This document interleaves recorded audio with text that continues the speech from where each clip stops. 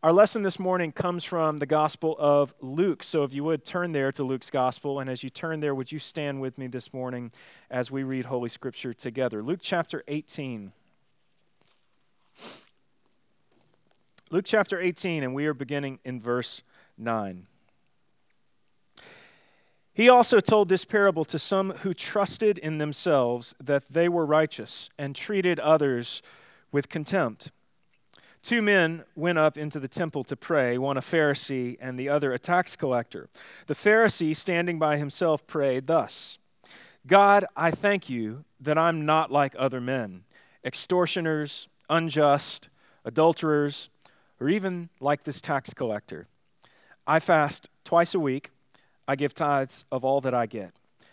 But the tax collector, standing far off, would not even lift up his eyes to heaven, but beat his breast, saying, God, be merciful to me, a sinner. I tell you, this man went down to his house justified rather than the other. For everyone who exalts himself will be humbled, but the one who humbles himself will be exalted. This is the word of the Lord. You may be seated. Today, the overarching question that I want to attempt to answer together is, how do we avoid becoming the Pharisee in this parable? How do we avoid becoming the Pharisee in this parable? Jesus presents 2 men, both of whom are sinners, both of whom need a Savior, but the 2 men have completely different self-images. One man, the tax collector, sees himself as a sinner and cries out to the Lord for mercy. The other man, a Pharisee, sees himself as being more righteous before God than many other people whom he names, adulterers, extortioners, even this tax collector over here. I wish that guy said, hey, I can hear you, right? Hey, I'm right here. Thank God I'm not like those guys. But what's interesting is Jesus says only one of these guys goes home justified or made right before God. Only one of them goes home justified, and that's the tax collector. So, in summation, if you want to be made right before God, be the tax collector. Don't be the Pharisee. Be the tax collector. But who are the Pharisees? So, if you've grown up in church, you've probably come to see the Pharisees as like the bad guys in the Gospels, the bad guys, the opponents of Jesus. And you wouldn't be wrong about that. That is true. However, here's what I would throw out to you this morning. That's not at all how they would have been seen by religious people in their day. The Pharisees would not have been seen as the bad guys. New Testament scholar Scott McKnight says this about the Pharisees. He says the Pharisees were essentially the home Bible study movement in the land of Israel. The ones who wanted to interpret the Torah in such a way that everything was clear and so that everyone could follow the whole Torah. So the Torah is what are the first 5 books in our Bible: Genesis, Exodus, Leviticus, Numbers, and Deuteronomy. The law of God. Right? So he talks about the Torah and the fact that the Pharisees were all about everybody having access to the Torah being understandable to everybody, and everybody being able to follow the Torah. So this was a big part of what they were about. But part of McKnight's point is that most of us, American, like evangelical, Bible-believing people, we would have probably really liked the Pharisees because they are perhaps the most like us. But here's the problem. And again, I want to quote Scott McKnight because he puts this so well. Here's the problem. The Pharisees taught love of the Torah, but Jesus comes along teaching a Torah of love. Do you notice that distinction? The Pharisees taught love of the Torah, but Jesus comes along teaching a Torah of love. They taught love of the law. Jesus comes along teaching a law of love. And those things are in stark contrast to each other. So forget for a moment about the fact that they didn't see Jesus as the Messiah. What came along before that was that he offended their religious sensibilities because he was doing things like healing people on the Sabbath and hanging out with sinners. Now just step back for a moment. What was he doing? He was healing people, like people who had been diseased their entire lives. Jesus is bringing them to life in many ways for the first time. He's healing people that offended their love of the law. Jesus is hanging out with sinners, the very people that theoretically the Pharisees would want to give over their lives to God. Like, these are the people who we would love to see them follow the law of the Torah. And these are the people Jesus is hanging out with. But this created all kinds of controversy. Jesus was the one, in their eyes, who was in violation of the law of God for doing things like that. They weren't in violation of the law of God. And so as a result, in their minds, they're more righteous than even Christ himself.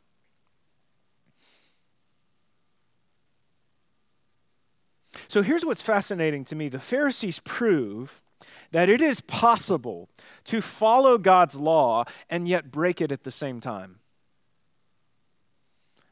It's possible to follow God's law and yet break it at the same time. We see this in the Pharisee in this parable. What makes him unlike the adulterer or the tax collector? What makes him unlike the adulterer or the tax collector in his mind? Well, in his opinion, it's that he fasts twice a week and that he gives a tithe of everything that he gets. He follows the law. So in his mind, he is less sinful and so more righteous. In fact, he goes above and beyond what the Torah even taught. The Torah doesn't teach fasting twice a week. The Torah really only teaches fasting once a year on the Day of Atonement. So he's like upping the ante. And so probably in his mind, he's thinking, not just I fast because the Torah commands fasting, but I do it even more than the Torah commands. So I'm even somehow more holy. So guys, this is just like classic self-righteousness. Right? This is the kind of thinking that will lead you to believe that you can somehow earn a seat at God's table by what you do. That by you being righteous or by you being holy or by you trying to follow the law perfectly, that somehow you can get into God's good graces. Somehow you can earn your way into the kingdom of heaven or kind of buy your way into the kingdom of heaven through your action. And what's amazing about this, even with this guy, right, is that the Torah that he loves so much teaches that that's not totally possible. That there has to be sacrifice in order to be made right before God. Not just fasting, not just tithing, but there has to, at this point in time, there has to be animal sacrifice as well in order to be justified before God. So we cannot earn a seat at God's table by what we do. The Bible tells us clearly that that is impossible. And this kind of thinking, if we embrace it, or if you've already embraced it, it will lead us to create church cultures that are extremely difficult for outsiders to engage, like the tax collectors of our age. Who are the tax collectors in our world today? Who are the people that the church looks out and sees in the same way that this Pharisee saw this man? Now, by the way, both of these guys are like worshiping God in the temple together. And isn't it amazing that this one man can see this other worshiper of God who's pouring out his heart in worship in such a disdainful way, right? Isn't that incredible? So there's a paradox at work here.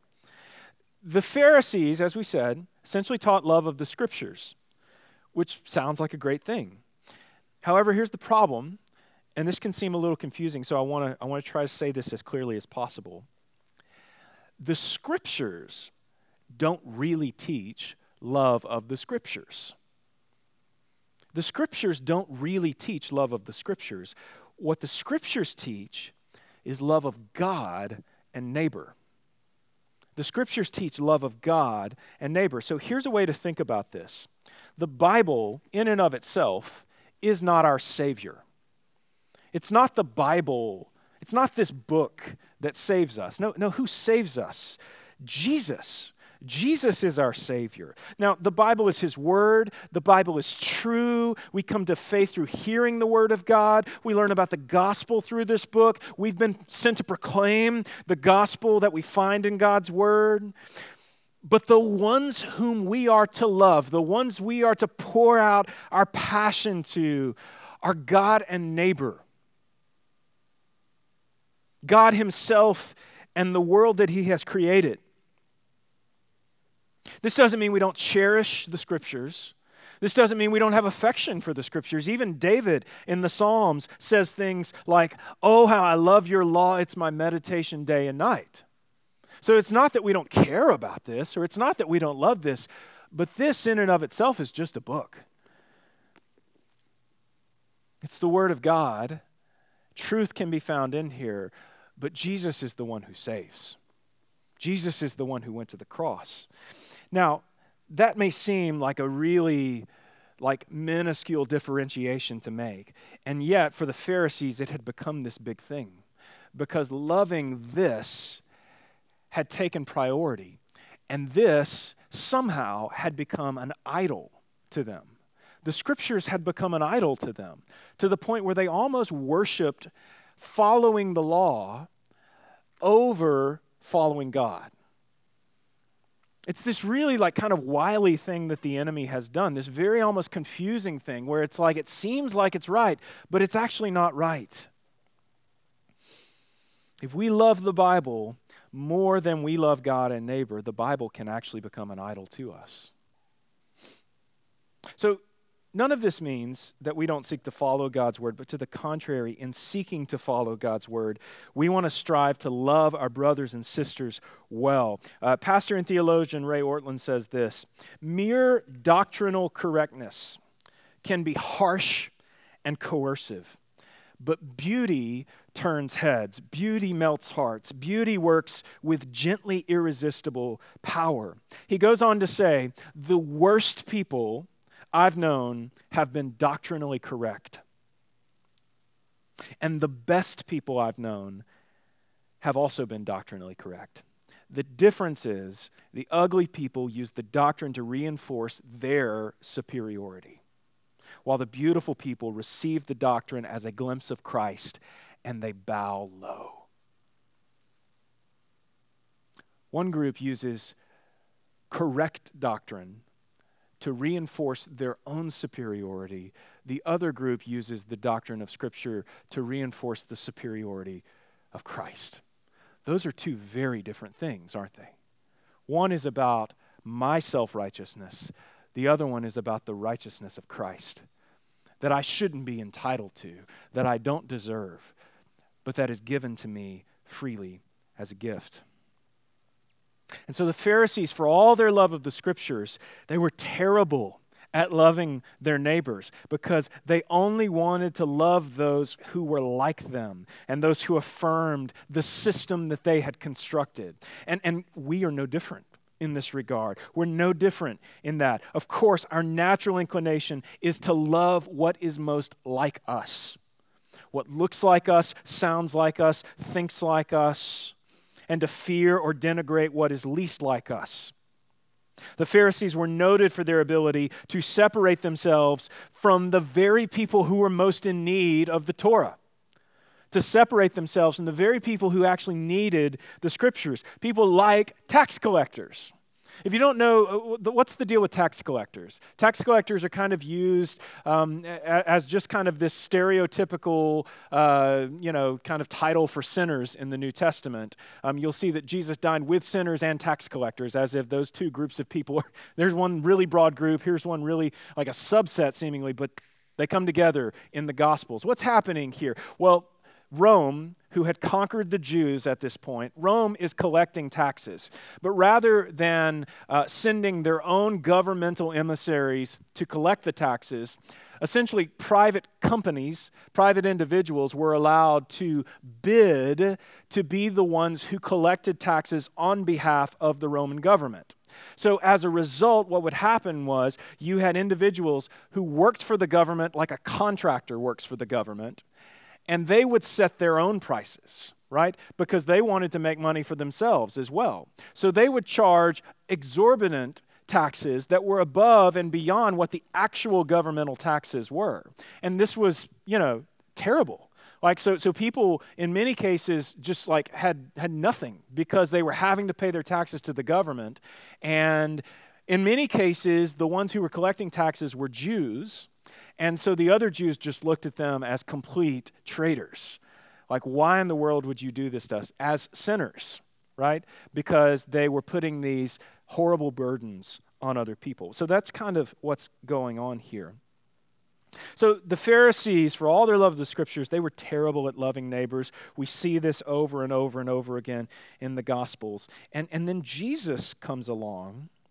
Jesus comes along, and in the midst of them like separating themselves from all these other people, Jesus actually presses into relationship with drunks and prostitutes and tax collectors. There's this amazing scene in Matthew 2, chapter 2, verse 13. It says, once again, Jesus went out beside the lake, and a large crowd came to him, and he began to teach them. And as he walked along, he saw Levi, son of Alphaeus, sitting at the tax collector's booth. Follow me, Jesus told him, and Levi got up and followed him. And while Jesus was having dinner at Levi's house, many tax collectors and sinners were eating with him and his disciples, for there were many who followed him. And when the teachers of the law, who were Pharisees, saw him eating with the tax collectors and sinners, they asked his disciples, why does he eat with tax collectors and sinners? And on hearing this, here's what Jesus said to them. I love this. It is not the healthy who need a doctor, but the sick. I have not come to call the righteous, but sinners. It's not the healthy who need a doctor, it's the sick. I have not come to call the righteous, but sinners. And the irony in that statement is everybody's in need of a Savior. Everybody's in need of a Savior. But some of you, Jesus is insinuating, don't recognize your need of a Savior. Some of you think you are righteous. And you think you're righteous because you're not doing the thing that I'm doing. You think you're righteous because you've separated yourselves from these tax collectors, not because you've pressed into relationship with them. In your mind, that would be like cavorting with sinners. Many of you know our friend Stephen Partain. If you don't, Stephen and his wife Morgan and their 3 kids were sent out by Covenant Church in Bossier about 2 years ago to plant a church in New Orleans. And they've had a pretty remarkable story thus far. Originally, they moved into the Irish Channel area in New Orleans. They were just going to kind of move into the neighborhood and build relationships with their neighbors and like slowly over many years kind of build a church around that place. But not long, less than a year, I think even, after they had moved to New Orleans, Stephen was basically given a church building in the Bywater area of New Orleans. And so suddenly he gets this church building that has multiple like other properties that come with it, and there's like a small contingency of members still at this old church. And so suddenly they are in the middle of kind of like replanting and rebuilding this church that already existed, and they're calling it Grace Community Church. Now, New Orleans is a tough city in general. Like it has a history of chewing up and spitting out church planters. And so Stephen's already doing ministry in a hard place, but this particular neighborhood is a hard place in a hard place. One of the challenges in this neighborhood is that there's like a heavy gay population in the neighborhood who like understandably don't want to have anything to do with the church. The church in general does not have a great track record when it like comes to loving gay people. But Stephen, however, recognizes that if their church is going to do real gospel ministry in the place where they are, they can't act like all these people around them aren't there, right? They can't act like the culture of this neighborhood doesn't exist. No, to the contrary, they are sent into the neighborhood with the gospel. So if you're going to do gospel-centered ministry in a neighborhood with a predominantly gay population, well, what do you want? You want gay people to come to your church, right? So why? For the same reason you want anybody to come to your church. Like you want people to hear the gospel and you want their lives to be changed, right? So that's part of their mission now, is to just love the people in their neighborhood well. It should be the mission of any church, no matter where you are, no matter who's around you, no matter who's in your neighborhood, that you would love them well with the gospel. But as Stephen has learned, this makes church people super uncomfortable. This makes church people super uncomfortable. This would have made the Pharisees incredibly uncomfortable. For some reason, we want people to have like fully dealt with their sin before they ever come and sit in our worship service. Like we want things to be easy. We want things to be clean. We don't want things to be messy. We don't want someone else's sin to like inconvenience us or make us uncomfortable. We want people to act like we do and think like we do, right? That's what makes us comfortable. It's so fascinating, though, for them that the challenge hasn't been the neighborhood. The neighborhood has been fairly welcoming to them. Like they've had a number of people who have come into the life of their church and have heard the gospel. Like God is doing some great things in their midst. And yet the challenge has been from other Christians who are like, wait a second, what are y'all doing? Like are y'all like super liberal? Well, no, not at all. Like, do you think it's okay? Like that the Bible says it's okay to be gay? No, that's not what we think. We're just loving people well. And guess what? That's really what people want. Now you may go, man, they must have a big challenge ahead of them. One of the challenges in doing ministry in that kind of a culture is that many people are unwilling to recognize that homosexuality is a sin. And that's true. Like our culture has come to affirm that as something that like isn't wrong. But here's what I wonder. Is it possible that you have sin in your life that you don't recognize as sin because the culture affirms it? I was thinking about that this week as I was reading about this Pharisee. Is it possible that you have sin in your life that you don't recognize as sin because our culture affirms it? That was definitely true for the Pharisee in this parable. The last line of our text tells us that the real sin here, the real reason why this Pharisee isn't going down to his house justified, is because he isn't recognizing himself as a sinner. What was the very last line of this? It's a famous line. Jesus repeats it multiple times. For everyone who exalts himself will be humbled, but the one who humbles himself will be exalted. He isn't humbling himself before the Lord. So his sin is pride couched in religious fervor, which was more than affirmed by his culture. And this guy was righteous in his culture. It was celebrated by his culture. So is it possible that you also potentially have something going on like that in your own life? And if so, aren't you glad that the doors of the church are open to you? Aren't you glad that the gospel is available to you? Aren't you glad that you aren't somebody that other Christians look at and go, this isn't for them? So Stephen and Morgan have formed some great relationships with people in their neighborhood. They're just loving them well.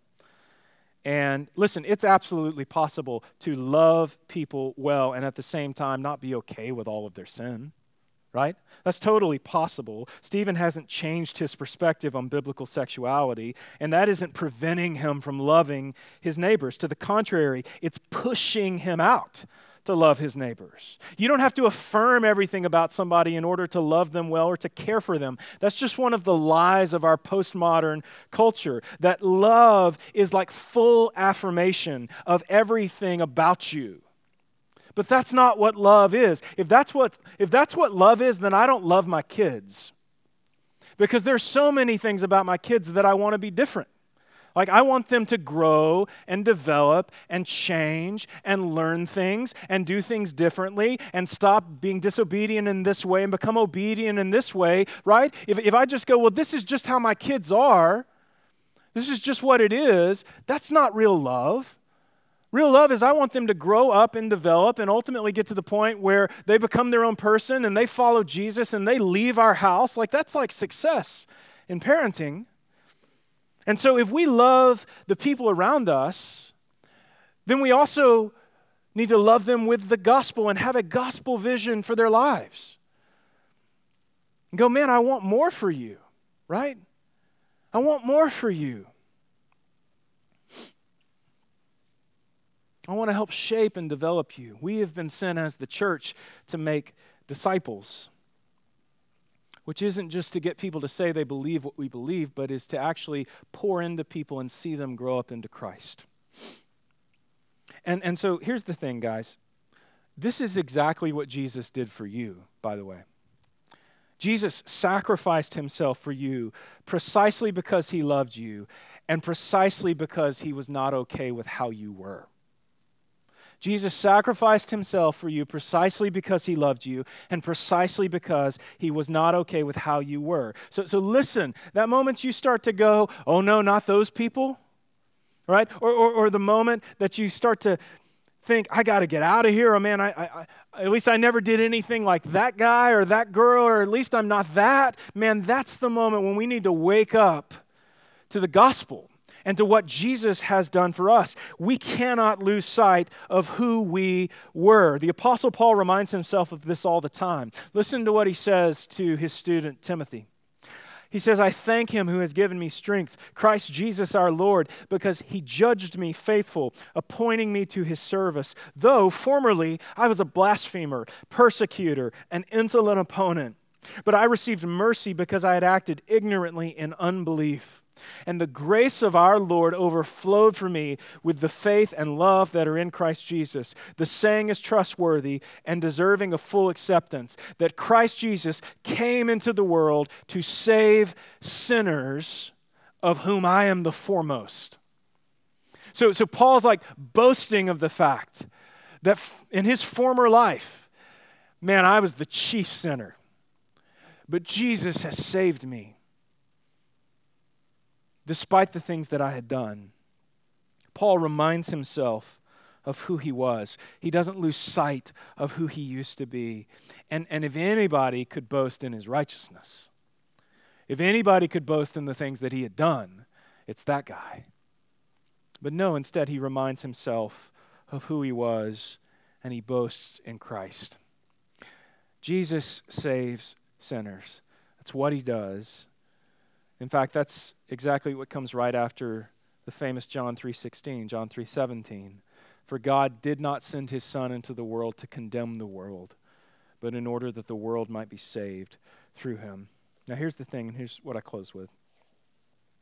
If that is the Jesus that you follow, like the Jesus that loves everybody, the Jesus that proclaims a gospel that is for everybody, then here's the thing. You have been sent with the same mission. John 20:21, as the Father has sent me, even so I am sending you. If that is the Jesus that you follow, then we embrace this mission, and loving sinners is just part of the deal. And we love sinners because we are sinners who have been loved by Christ, who gave his life for us as a ransom. Paul went on to tell Timothy that the reason why Jesus had saved him was so that even more people would be saved. And listen, I believe the exact same thing is true for your life as well. You haven't simply been saved so that one day down the road when you die, you can jet off to heaven.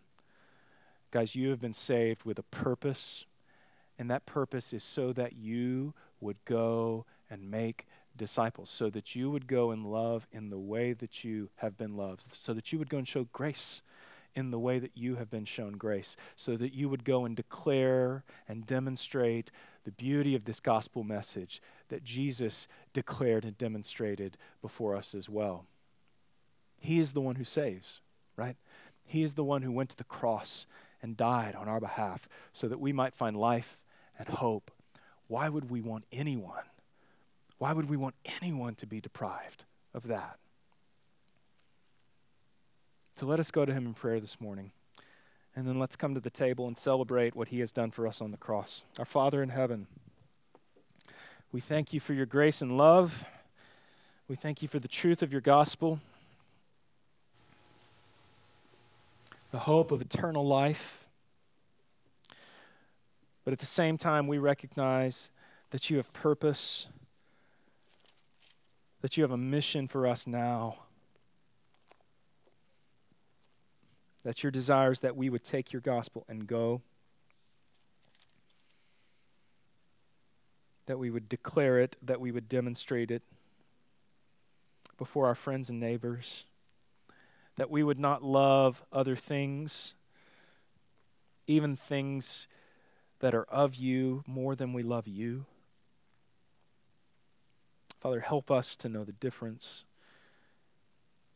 Help us to bow low before Jesus.